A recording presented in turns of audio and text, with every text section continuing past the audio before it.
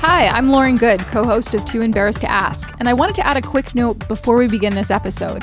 We taped this interview with Pat Brown, the CEO of Impossible Foods, earlier this week, and shortly after we taped, news broke that the FDA has expressed concerns about the safety of the Impossible Burger, specifically the one ingredient that makes this plant-based burger more burger-like.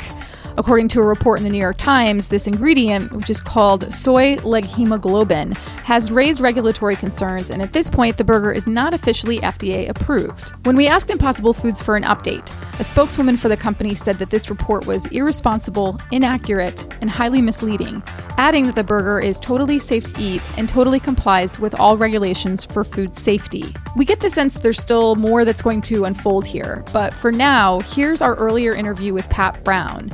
And I should note that in the interview, he actually talks a fair amount about this particular ingredient. Hi, I'm Kara Swisher, Executive Editor of Recode. And I'm Lauren Goode, Senior Tech Editor at The Verge. And you're listening to Too Embarrassed to Ask, coming to you from the Vox Media Podcast Network. This is the show where we answer all of your embarrassing questions about consumer tech. It could be anything, like is bike sharing the thing that will make Uber obsolete, or will Uber take care of that itself? I think we know the answer to that. Will sexism in tech ever change? What needs to be done to make that actually happen? See above. And when will Kara Swisher allow herself to have a cookie, or maybe a burger, like a meatless burger? I will have a burger. I cannot have a cookie because I'm still on this Whole30 diet. Well, it's a good thing we're not talking about cookies on today's show. Indeed. I may take a bite of this burger that's coming, apparently, but let's explain. So send us your questions. We really do read them all. Find us on Twitter or tweet them to @Recode or to myself or to Lauren with the hashtag #TooEmbarrassed. We also have an email address. It's tooembarrassed@recode.net. And a friendly reminder, embarrassed has 2 R's and 2 S's. Today on Too Embarrassed to Ask, we are talking about food, Kara's favorite topic as of late since she's been depriving herself. But no, we're not talking about Kara's Whole30 diet. Well, it's more like Explain what the Whole30 diet is. It sucks.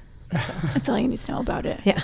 I mean, no, she's got a spark in her eye, sugar, though. no dairy, no bread, all the things that make life worth living. Do you feel better? Yeah. Well, there you go. There's your testimonial. But we're not talking about that diet today. We're talking to Pat Brown. He's the Chief Executive Officer of Impossible Foods, which is known for its Impossible Burger, a meatless burger that is supposed to be juicy, like a real beef burger. And like it is. Bite into a real beef burger. We did. We had it at our Code conference and had Pat on stage to talk about it 2 years ago. I can't believe it. Food tech is an area of great interest to me and a great interest right now, not just the logistics of delivering food or having robots serve food, but actually making the food in ways that are supposedly more environmentally friendly, healthier, sustainable. And we wanted to talk to Impossible Foods and check in to find out if this kind of approach can actually scale. They also got a recent funding we're going to talk about and a bunch of other things, where it's going now after a couple of years now. That's right. Welcome to the show. Thank you. So we are actually going to be trying the Impossible Burger at some point on the show. I know that's all exactly what you wanted. You wanted to hear us chewing on the burgers. They are currently being ordered and delivered to us. And so we're going to try it again after we already tried it at Code Conference a couple of years ago. But for now, let's have a conversation about it. Yes, Pat, welcome to Too Embarrassed to Ask. So you had been around for 6 years, and we talked to you 2 years ago when you were debuting the burgers. You had been scientifically engineering them. I don't know, I don't want that word to be used, but you were getting them together and starting the company. So why don't we do a little background for people who don't know the story, just a very brief background of Impossible Foods. Sure, yeah. So it's a company that I founded about 6 years ago with the mission of figuring out how to completely replace animals as a technology for food production, basically developing a better, more sustainable way to produce all the foods that we get today from animals, meat, fish, and dairy foods, and make them without any compromise in all the qualities that consumers care about, in fact, potentially better than anything we can make with today's technology, by making them directly out of primarily just simple plant ingredients. And you were at Stanford, is that correct? Yeah, I was a professor in the medical school at Stanford for 25 years before I got into this new gig. Right. And what prompted you? What was just seeing all the heart attack? Or what was it? No. First of all, I loved the job I had at Stanford. It was the job I would have created for myself if I had that power. So it was just perfect for me. But I had a sabbatical, and I wanted to pick the problem where I felt like it could have the biggest positive impact on the world. And it was the use of animals, the food production technology, which is by far the most destructive technology on Earth today. And That may sound like a really outrageous opinion, but it's actually an opinion, for example, that's shared by the UN Environmental Program and many environmentalists. And the reason I think you don't hear much about it is that people make the assumption that since, the vast majority of the world's population love meat, and it's a very important part of their quality of life as well as nutrition, and there's no way in the world you're going to persuade them to stop eating it or even reduce their consumption. And therefore, we're stuck. But actually, the reason we're not stuck is that the problem isn't that people love meat. It's that we've defined meat too narrowly. That is, we've defined it in terms of the technology that we use today to produce it, as opposed to in terms of what consumers actually value. And we actually have very good data on this. What consumers actually value is the deliciousness, the special kind of deliciousness they get from meat and dairy foods and fish and so forth.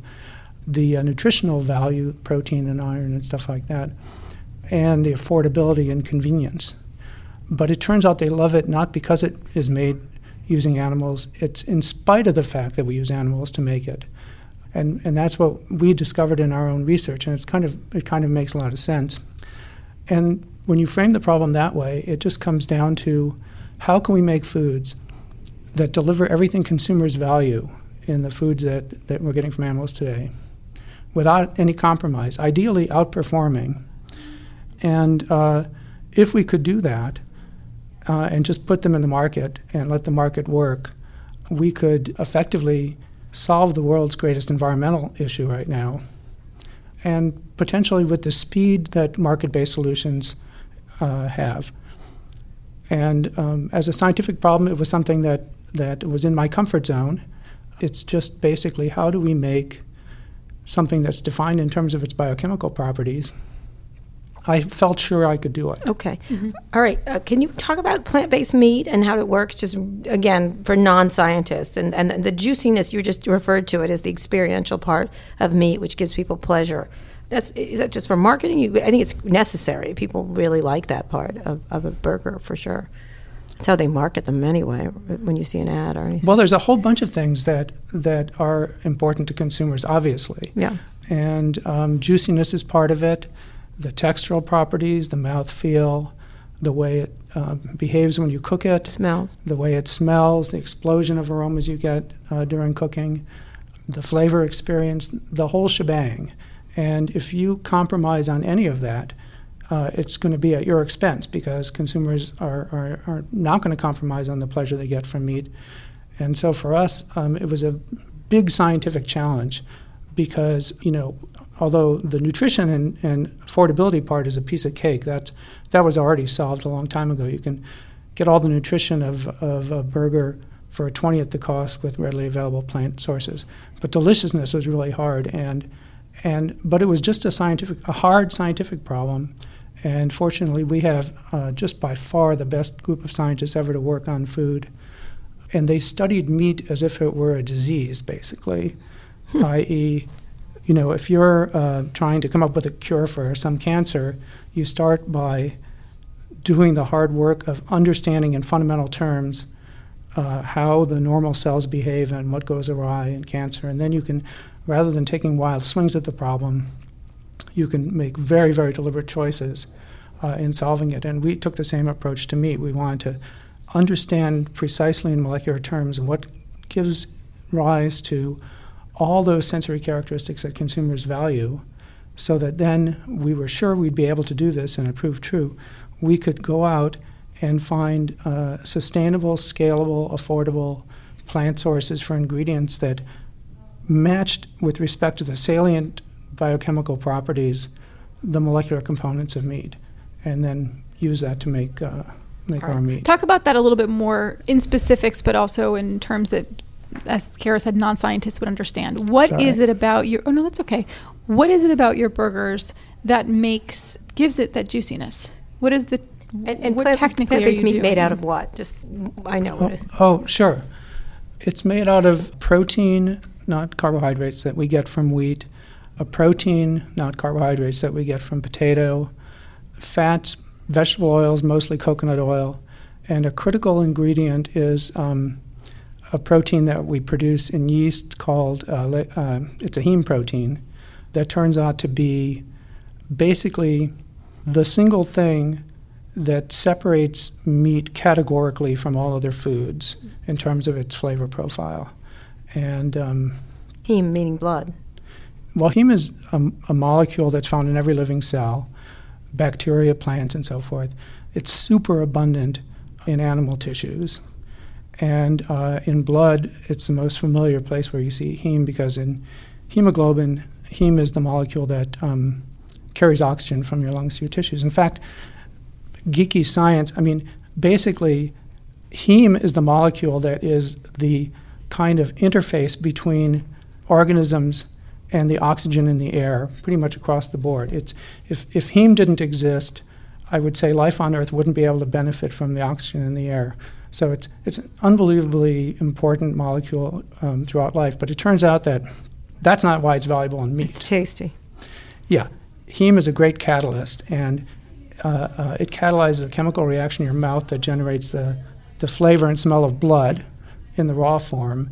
And when you cook meat and the protein that's holding the heme unfolds, it catalyzes all the reactions, all the cooking chemistry that take simple nutrients like amino acids, sugars, and fats that are present in any cell and turns them into hundreds of volatile aroma compounds that are the unmistakable taste of meat. Of meat. Right. Yeah. All right. Now, why haven't others done this before? You've been working on this for several years, but distribution is limited. Meanwhile, people can buy all kinds of veggie burgers right now at their local grocery store and Beyond Meat burgers at Safeway and Whole Foods and now Kroger's too.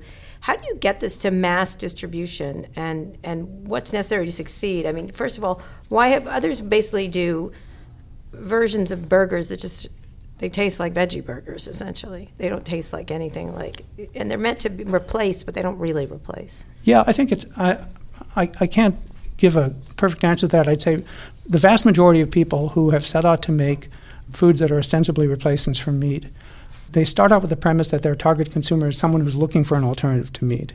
Right. Our mission requires us to compete successfully for the hardcore, uncompromising meat lover who has no interest or minimal interest in replacing meat, but will replace meat if you deliver something that outperforms in terms of what they value. And to do that is a really hard scientific problem. So you have to approach it in a way that food companies, just in general, I think this is pretty much across the board, don't approach food, which is start by studying. So we basically said, step one, we have to understand meat better than it's ever been understood before. We have to be the world's meat experts before we even start working on this problem. And that's how we were able to discover a lot of very fundamental things about what underlies the sensory properties of meat, particularly heme. And I would say, basically, without heme, you can't make meat.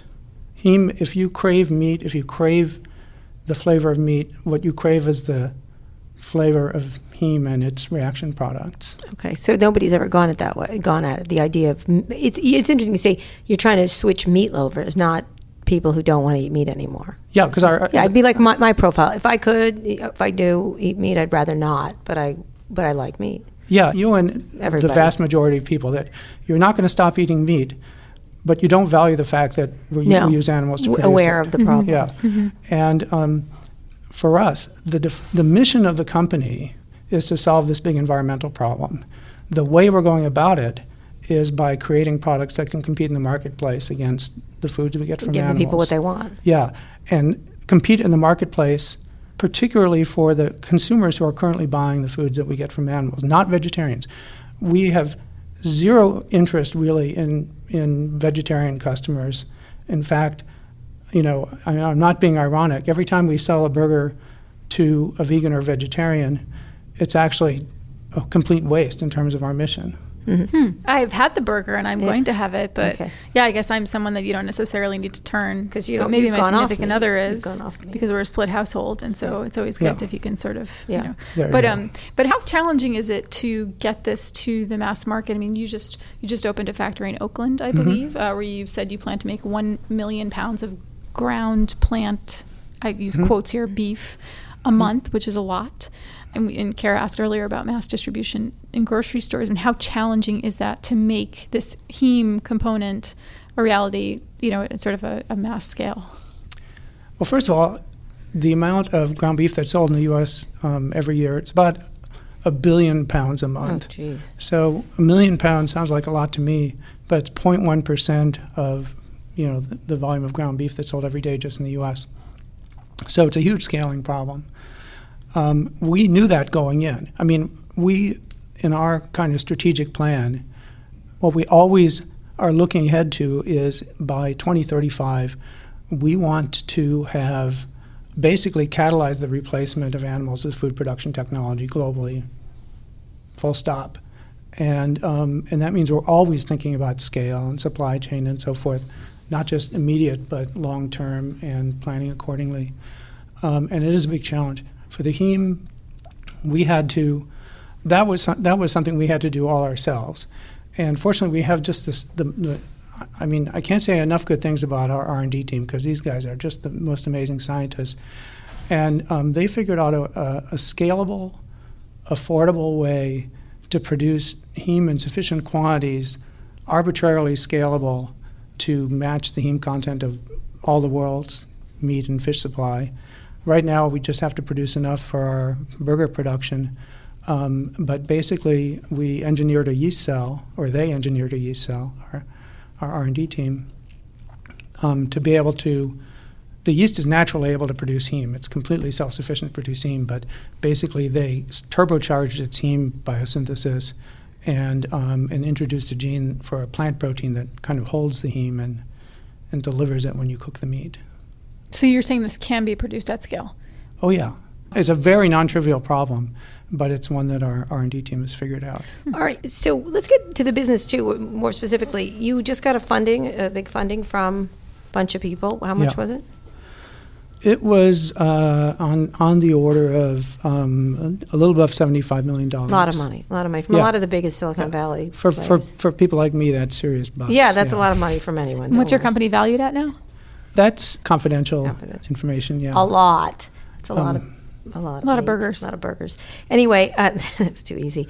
But so here you are, a lot of money to do this, because you got to grow the distribution, you got to grow the making and marketing. Probably marketing is probably an enormous thing besides just making the burgers themselves. It's small compared to the making part. Right.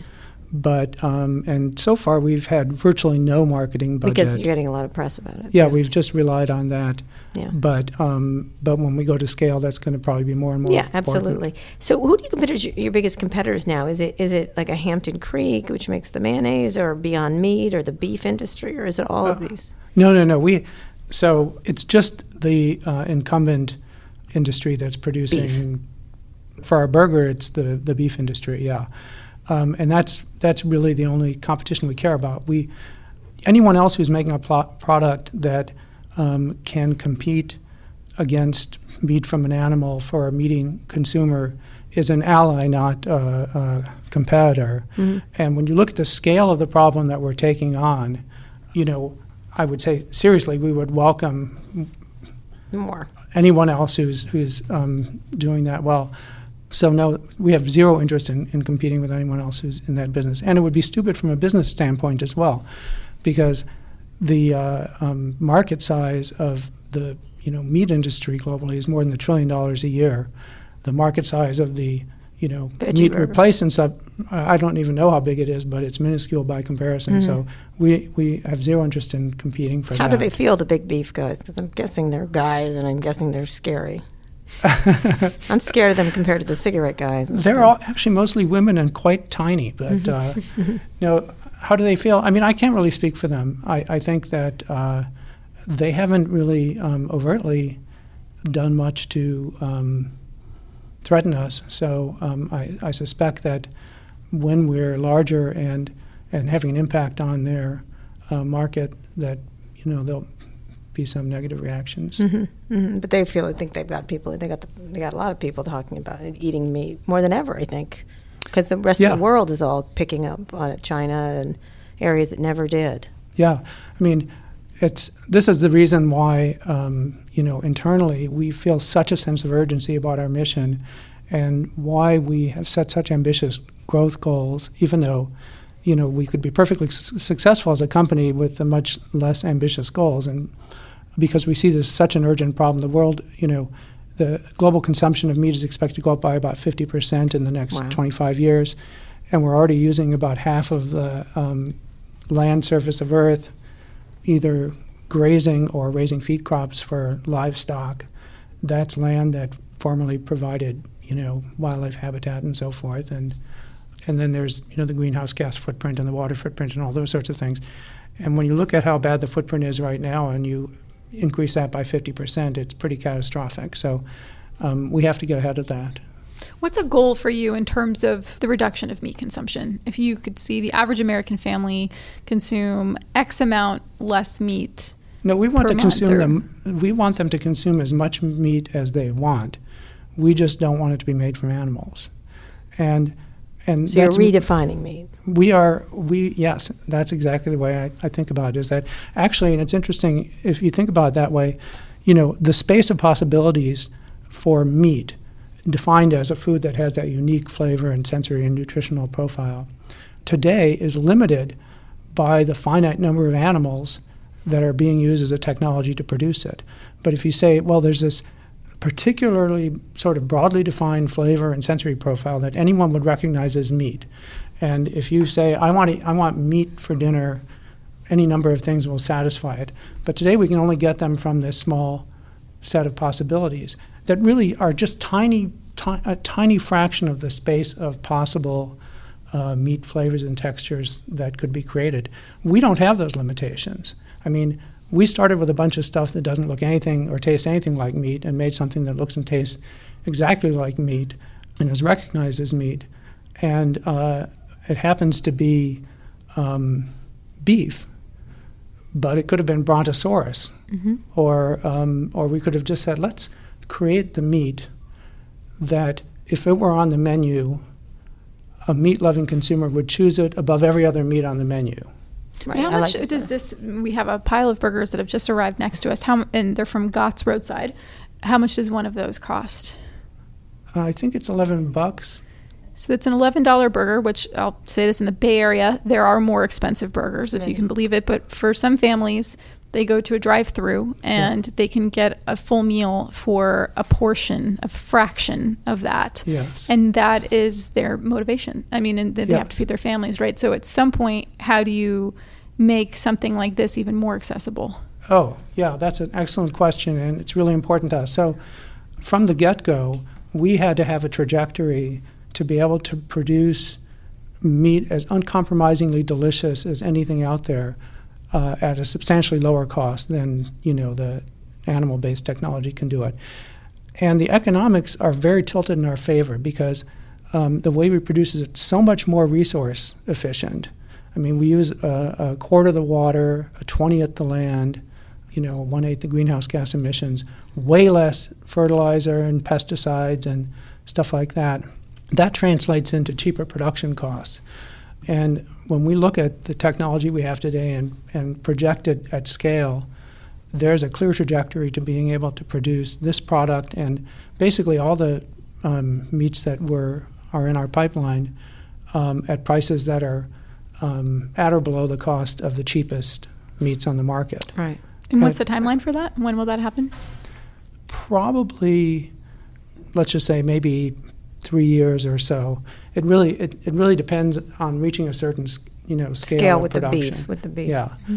But we can't achieve our mission unless we have a product that competes successfully consumers everywhere that any meat or fish or dairy foods are McDonald's, sold. whatever. So so what other let's finish up before we get to readers' questions.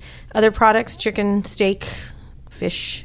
Yeah, we were working on all of those. Which one's closest to?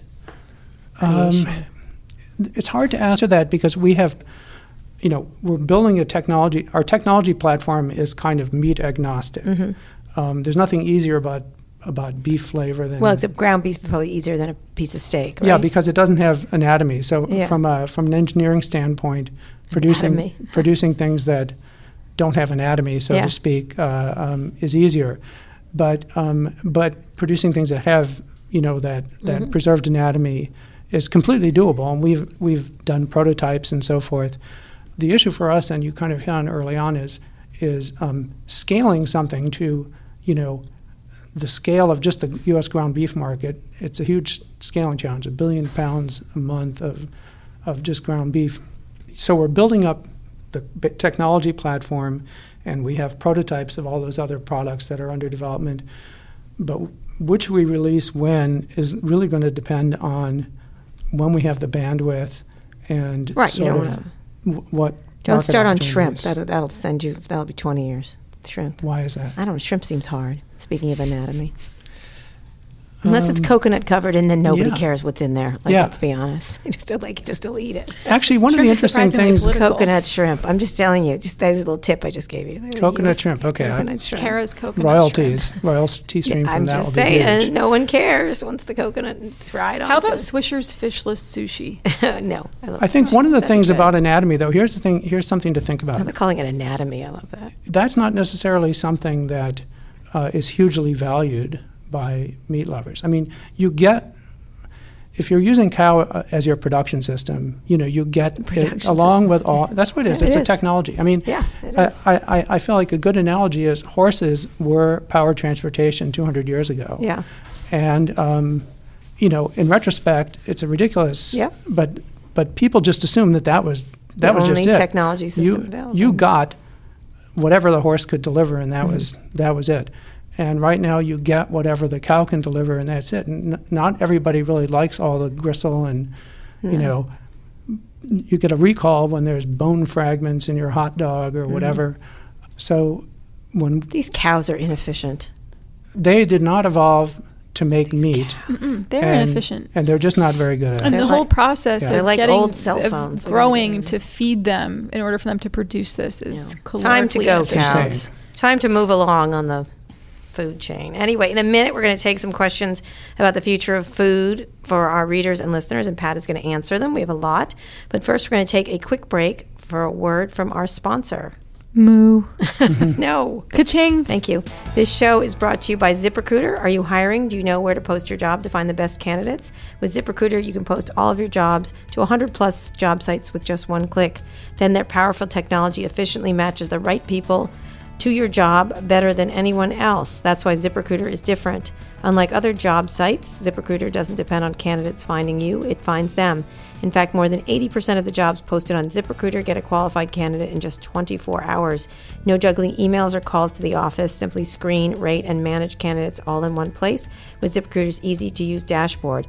Find out today why ZipRecruiter has been used by businesses of all sizes to find the most qualified job candidates with immediate results.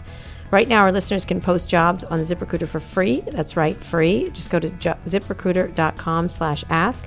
That's ZipRecruiter.com/ask. One more time to try it for free. Go to ZipRecruiter.com/ask. In the information age, data is the new oil, which is why Amazon Web Services built Amazon Kinesis, a powerful new way to collect, process, and analyze streaming data so you can get timely insights and react quickly. Websites, mobile apps, IoT sensors, and the like can generate a huge amount of streaming data, sometimes terabytes an hour. If processed continually, all that data can help you learn about what your customers, products, and applications are doing right now and take actions in real time. Amazon Kinesis from AWS lets you do that easily for less. With Kinesis, you pay only for the resources you use. No minimums, no upfront commitments. Learn more at kinesis.aws. We're back from a break of eating Impossible Burgers, which are plant-based meat, essentially, with Impossible Foods CEO Pat Brown. Pat, they were delicious. And Lauren is still eating over here. I'm wrapping up because I figured people would not want to hear me chewing on the podcast. Yes, exactly. And actually, we put them out for some people here at our office, and they ran to get them, which is fascinating. Do you think it tastes like a burger since you eat real burgers? Yes, they think it's just like it. I just had a bite. It does. It tastes like a burger. I haven't had it by itself, but I don't eat burgers by themselves. So, but I don't eat a lot of stuff on burgers. But it tastes very close, and it certainly looks like a burger for them. Ask Tracy to make her tartare. Yes, her tartare. Yeah, I will.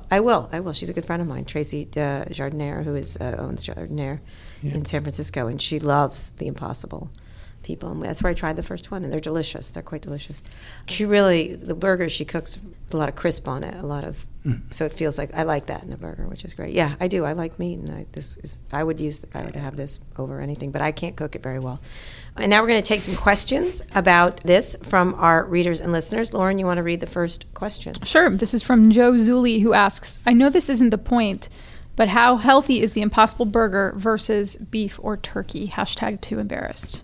I think when you ask how healthy it is to someone who's a scientist, it's a much more complicated question than it sounds. We have a company policy that's unbreakable that we're not going to ever put a product on the market unless we believe it's healthier for the consumer than what it replaces. That's an internal thing. And although we don't market it as being a healthier product, we are committed to making it a healthier product. So it's got the same protein content. It's got the same iron content, actually higher iron content, and it's the same form of iron, heme iron, that your body is particularly good at absorbing. Similar calories, slightly lower fat, no cholesterol. No cholesterol, it's a critical point. Yeah, I mean, just, plants don't have cholesterol, so you get that one for free. Mm-hmm. And we're going to be continuing to make it healthier and healthier. I mean, that's one of the things.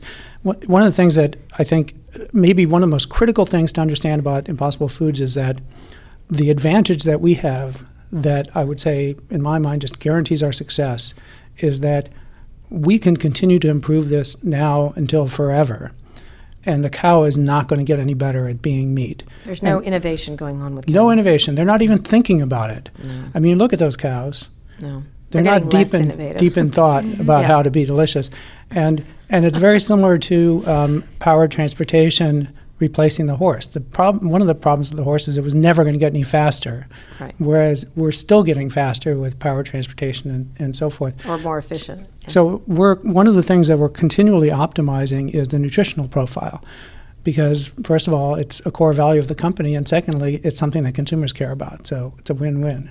So in terms of calories, how many calories would 4 ounces or 8 ounces of this meat have in it? It's about the same as a burger made from a cow, but I'm not sure I remember the exact number for. And there's wheat here. There's wheat here, so if you're gluten-free, it's a problem. Yeah, it's got gluten in it, so if you have gluten intolerance, it's not for you. We're working on a gluten-free version, but gluten-free meatless meat burgers. So to answer Joe's question, it seems as though if you're just speaking from a purely caloric perspective, that turkey may still be leaner. I think turkey, no cholesterol, around 4 ounces. If you look it up, it can be anywhere from 115 calories to 150. I mean, the numbers vary, but beef is generally, it tends to be more dense, and it seems like this is in line with that. Cholesterol is a big issue. But there are other things to health beyond counting calories. All right, next one is email from Daniel Freudenberger. Any plans to sell retail in grocery stores like Whole Foods or Whole Foods/Amazon? And when will it be available for home consumption en masse? What do they think about direct-to-consumer plays in food? Well, there's a bunch of questions there. So, First of all, getting it yourself. There are definite plans.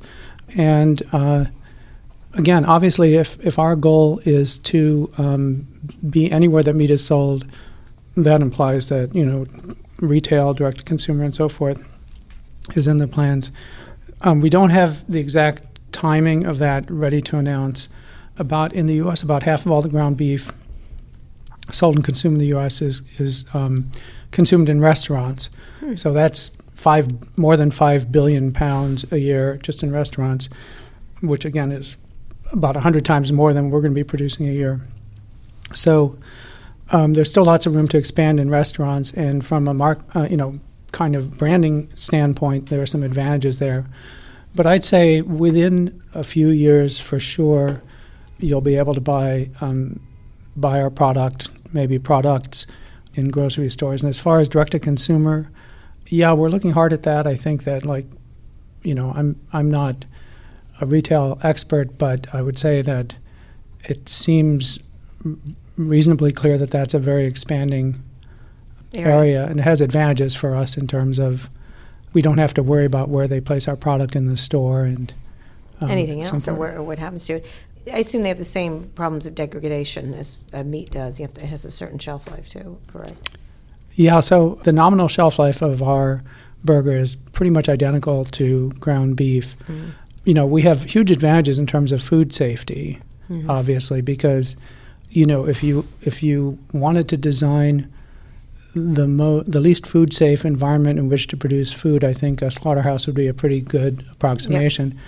Yep. So we can make it with much safer in terms of microbial safety, but what limits the shelf life is just the flavor deteriorates over time, just as it does in meat. Right. And also, with the home stuff, you'll have to teach people how to cook it, because it's not as good. If chefs doing it, like Tracy doing it, is different than me cooking it. And you could really, most people can cook a burger at home pretty easily. Yeah. Well, we that's before we have a retail product, we're going to make sure it is a slam dunk for a home cook to cook it properly. Right. Yeah, mm-hmm. That's key. Kara, I like how you're on a first name basis with all of San Francisco's famous chefs, by the way. I am. They're all lesbians, mm-hmm. That's why. Anyway. We all know each other. And there you have it. Kara Swisher. And the men are too in their own This way. has been a great episode of Too Embarrassed to Ask. Kara, just go to the restaurant. Tracy's Kara will get lovely. you in. I met her many years ago. More questions. In any case. Next question. Jealous of my ability to get tables I am. in San Francisco. You never invite me. All right, whatever. Peter Johnston wants to know, when are they coming to the UK? Or elsewhere, globally. Yeah, They're so just again, in the US, right? Or? We're actively working on an international launch plan. It's still the same sort of scaling issue. Such a huge market and a huge demand in the U.S. that just scaling to meet that demand is a challenge. But we're looking hard at international markets, developing potential partners, and then introducing a new product into those markets. Depending on the country, there's regulatory issues you have to go through and so forth. But we're definitely going to be there. What's your biggest market here in this country? You mean geographically? Mm-hmm. Well, I think it's actually limited by where do we have the most stores. Mm-hmm. So I'd say probably Southern California, but possibly Texas. So, you're going right into the heart, are you? Oh yeah, of course. Wow. That's where the meat eaters are. Those meat guys are mean. I'm telling you, that's if given our mission, we want our product wherever the meat eaters live. Right into I like Texas that. Texas but is mostly big, Austin, because they're really big hip. meat country. But Austin. Yeah. I think we're about in Blue City and Red State. Yeah. We're in about 10 restaurants in Texas and maybe about 10 in the LA area, and then mm-hmm. New York and San Francisco, Las Vegas, and by the end of the year we're going to be in dozens of cities. Where are all the cows? There's a lot in California. Where do the cows live? Probably California. There's a lot of cows. All over. Yeah. 48%, according to the USDA, of the land area of the continental United States is used for animal farming. And the large majority of that is cows. So. Has anyone told them this is coming? They're going to be really disappointed. The USDA? Yeah, the cows will be thrilled. The cows, except they won't just be exist. hanging out. I know. They'll be like, I don't even have to move. Well, we're... Okay, I'm going to stop you right now. Next question. No, wait, I just have one follow-up question, which is, okay. I think you started to say when you thought you'd be overseas by. I don't know if we got to that. We don't have it pinned down. I'd say within a few years for sure. And one thing about the USDA, I just want to say they care a lot about farmers and agricultural development, obviously. And again, one of our core missions, and it's definitely going to happen, is to actually create better jobs in the communities right now that are supporting the meat industry. And, that's baked into our business plan, is that we want to create jobs wherever we're displacing jobs. So I think that good, Pat, for saying USDA that. should love us. I appreciate you for saying that. All right, this was an email from Ann Lundberg. It was kind of gross to have dripping red juice from a non-meat burger. Would have preferred better actual taste than that feel. Oh, sorry, Ann, I think a lot of people don't agree with you. Also, the calories are similar to the real burger, and if I remember correctly, it isn't particularly healthy, not just beef. Just don't get the upside. For someone like Ann, who's not convinced by the Impossible Burger, what is the upside? Pat, make your sell here. Yeah, so if we haven't won you over yet, and it's just a matter of time with the flavor, a lot of consumers, the upside is just the eating experience. But the thing that was the whole purpose for doing this was to reduce the environmental footprint of the meat production process. Our burger, if you eat a quarter-pound Impossible Burger compared to the same burger made from a cow, reduce your greenhouse gas footprint by the equivalent of 17 miles of driving an average American car, your water footprint by the equivalent of a 10-minute shower, and you free up 75 square feet of land for wildlife restoration. And if you care about it, you fractionally reduce the number of cows being consumed. When our Oakland facility is in full production, we're going to save every year the same amount of water that Americans consume. Every American as tap or water bottle consumes in a year. And we're going to reduce greenhouse gas emissions by the equivalent of taking 80,000 cars off the road, and free up a land area that's about 4 times the area of Point Reyes. Pat, get on board. Ann, get on board. And we're going to save a cow from being slaughtered every 16 minutes. Wow. So if those things matter to you, those are otherwise, other reasons. forget it. Don't eat it. All right, next one. Next one is from Jeffrey Wu. And Jeffrey runs, actually, he didn't write this, he just tweeted it at us, but I know he runs a company that used to be called NutriBox. Now it's called Human, and it's one of these sort of biohacking kit companies. He asks, what's their thinking around cell-cultured meat? Well, I think that it's going to be, for all practical purposes, impossible to scale that process economically. So whereas I feel like the motivation for it, I just couldn't, I completely applaud. At this point, you're talking about making something that replicates an animal tissue, and if that were an easy task or remotely economically feasible, it would be happening on a much larger scale with human tissues, and it's not happening. And when it does happening on any kind of scale, it's really expensive. But the other thing, I think there's a fundamental kind of erroneous assumption in the cultured meat thing. I think it's basically the same as, if you were 200 years ago and you said, we need a better way to get our cart to move. Let's, make horses out of stem cells. Mm-hmm. That would be stupid for any number of reasons, including the fact that now you've bought into all the limitations of the existing technology. You're never going to be better than the existing technology, whereas if you take a completely different approach where you can control the flavor, the texture, the nutritional properties, everything about it, you no longer have the limitations that are built into a cow. No better cows. Let's not make better cows. Let's make better. I wouldn't mind growing people, though. All right, next question, Evan Rogers. Assuming that beef is bad for the environment, what can or should be done about existing meat subsidies in the United States? A sacred cow for our politicians, so to speak, the one that doesn't get killed and eaten by Donald Trump. Anyway, well done with ketchup. First of all, I think that realistically, I don't think much is going to be done about meat subsidies.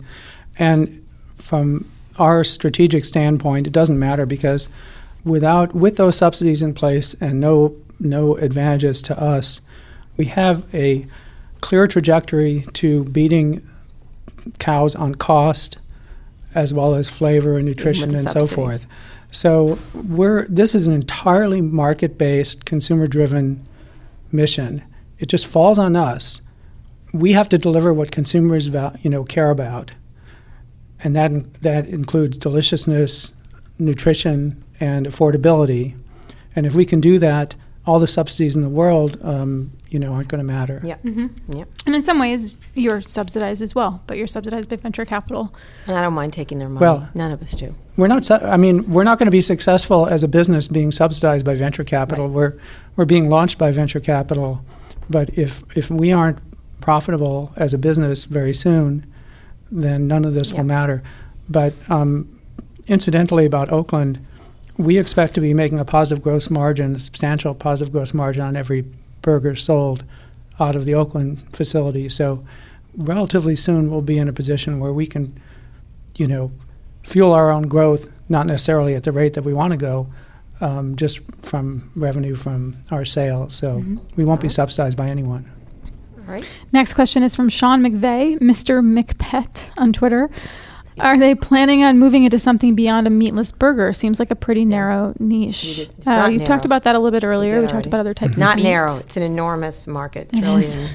So it's not a narrow niche. All right. See earlier, Sean, in the podcast, because we did talk a little bit about that just before the jump.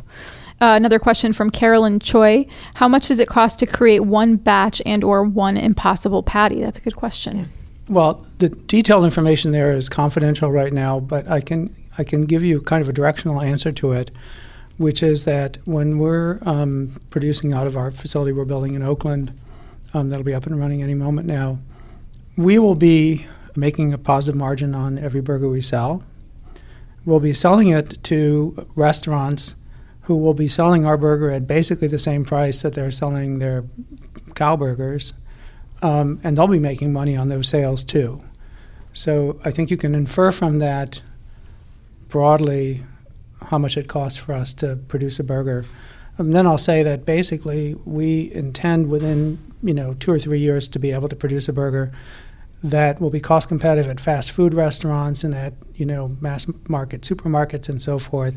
So pretty much in the same price ranges as the cheapest ground beef, and we expect to do it profitably. All right. Last question. I'm going to read them together because they're sort of similar. From Jewel Sparks, who's from Berlin, and then Hilash Bingi. 2 questions in the similar area. Pat, what are some of the challenges you face as a future food company when you are trying to scale, and the future of my favorite mayo from Hampton Creek seems to be shaky? Will you come out with a eggless mayo product to capture the market? So talk about first your scale problem, the challenges you face. And Hampton Creek has had some challenges as a company, as many have reported.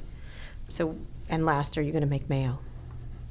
I mean, I think it's not fruitful for me to kind of compare us directly to Hampton Creek, and I think that that company has the same, I would say, nominal goals that we have, and it would be great if they were successful. As far as are we going to make mayo, yeah, we have work underway on pretty much, and our technology was built to enable this, pretty much every category of product we get from animals. So if this were a video, I could show you a video of a fried egg, basically, that we've made in the lab. And what? A fried egg? Yeah. I could show you offline, actually. All right, okay. All right. And so that's certainly something within our capabilities. I mean, it's not high on our priority list because there are already very good vegan mayos, so that's not on our target list. But if it's necessary to make mayo in order to compete against the chicken-derived egg industry, we could certainly do it. Does it have to be in that package? I don't like no. the package. That's a very interesting point. This is kind of like what I was saying about anatomy. Mm-hmm. What you get with meat from a cow, a lot of people, I would just soon do without the gristle and, bone steak and all that kind of stuff. With eggs, I think if you could just, if you could get your egg in a little package that you could peel off the top and cook it, it would probably be preferable to a lot of people. Square eggs. I don't know why this sounds so unappealing right now. Do you like the shell? I eat eggs, but no, I don't like the shell. Who likes the shell? It's weird. But I mean, it depends on what kind of egg you're talking. Are we talking about soft-boiled eggs? Or are we talking about? No, he's talking about a fried egg. We're talking. No, but a fried egg wouldn't come out of a package, would it? You need a package. Why not? For a See fried that? egg. I mean, you need a yolk. It needs to fry. A chicken egg comes out of a package. It just happens to be a shell made out of calcium carbonate. You could, It's calcium carbonate. I knew that. No, I didn't. Thank you for that. But I'm just saying, it's a bad package. Yes, a better package for an egg. Square eggs. Yeah. Why not? Whatever consumers want. I would like a square egg. That's what we'll make. Well, now if you come up with square eggs, you're going to be. There is some pleasure in breaking an egg, though. There's it's because it's from your kid. If they stop doing it, nobody would care. Yeah, well, I guess that's probably the next kids wouldn't care. Got to do that. So is that something? So you're actively working on the fried egg, the fried egg replacement. Fried egg. Yes, it's not something that we're going to be commercializing in the very near term. He's making a lobster right now. I know it. There's a lobster going on in your thing. Is there a lobster? Look, he just smiled. Honestly, I'd get rid of the package of the lobster too. Well, that's the thing about the crab. About fish too. There are obviously a lot of concerns about greenhouse gases and carbon emissions from the meat on land, but fish, or the sustainability of our oceans and the ecosystem. I don't like the fish package. Big concern right now as well. We're working on fish. Fish is a high priority. I've decided I am with you. I'm against anatomy. I am. Let's get rid of anatomy, but make it look the same. I have another question for you. Last question. Have you ever instructed your employees to go into stores and buy Impossible burgers in the dozens? No. But you just did. Oh, yeah. We caught you. Actually, I didn't instruct her to do it. That was her own idea. It was a good idea, and our staff really enjoyed it. Thank you, Pat. This has been great. And so you got this new funding, and you're just going to keep going. Yeah. All right. Well, this is great. We were thrilled to have you at Goode, and I'm very thrilled to have you back. And we will have you again to talk about updates of where you're going. And I'm glad you haven't suffered the fate of Juicero. That's always my thing. Like, I know you made just a face. The burgers were delicious, and they're tastier than ever. And this is a different format. I got them, and I had a very famous chef cook it last time. And this is just from Of course she did. a local. No, what's her name? What's the just from a person's burger name? joint. What was her name or his name? Nothing. Or? I know many. I'm not going to okay. go into the famous people I know. My point is, it was at a burger place versus a big restaurant. You know, I had a meal by a famous chef recently too. I'm not going to tell you who. I'm not going to tell you who, but I'll tell you it was a real tough moment for me. It was very tough, and the scale of first world problems, because he came out and he presented a beautiful platter of beef tartare, like personally to us, and I was like, you should have eaten it. I had Story that for happen another in time. France once. Someone put rabbit hearts in front of me, and a famous chef, and I said, absolutely not. Anyway, we appreciate you being here. This has been another great episode of Too Embarrassed to Ask. Pat, thank you for joining us and bringing the burgers too. Thanks, Karen, Lauren. Thanks, Pat. If you enjoyed this week's episode as much as we did in between bites of Impossible Foods burger, be sure to subscribe to our show, and you can leave us a review at itunes.com/tooembarrassedtoask. But seriously, subscribe. If you do, you'll be the first to listen to new episodes every Friday or catch up on previous episodes where we answer all of the tech questions that our listeners have been too embarrassed to ask. And if you're not on Apple Podcasts, you can also subscribe on Spotify, Google Play, TuneIn, Stitcher, everywhere you listen to podcasts. We are there. Or you can just go to the website, go to recode.net/podcasts. And while you're there, you should check out our other podcasts like Recode Decode, Recode Replay, and Recode Media with Peter Kafka. And The Verge also has a great podcast called The Vergecast, hosted by Nilay Patel, so check that one out as well. Don't forget to tweet your questions ahead of time to @Recode with the hashtag #TooEmbarrassed, or email them to tooembarrassed@recode.net. Thanks for listening, and thanks also to Digital Media, the company that distributes this show, including Beth O'Connell and our editor, Chris Basil. And thank you to our producer, Eric Johnson, who would say hello, everybody, but he's got his face stuffed with a burger. We'll be back next week to answer more of the questions you've been too embarrassed to ask, so tune in then.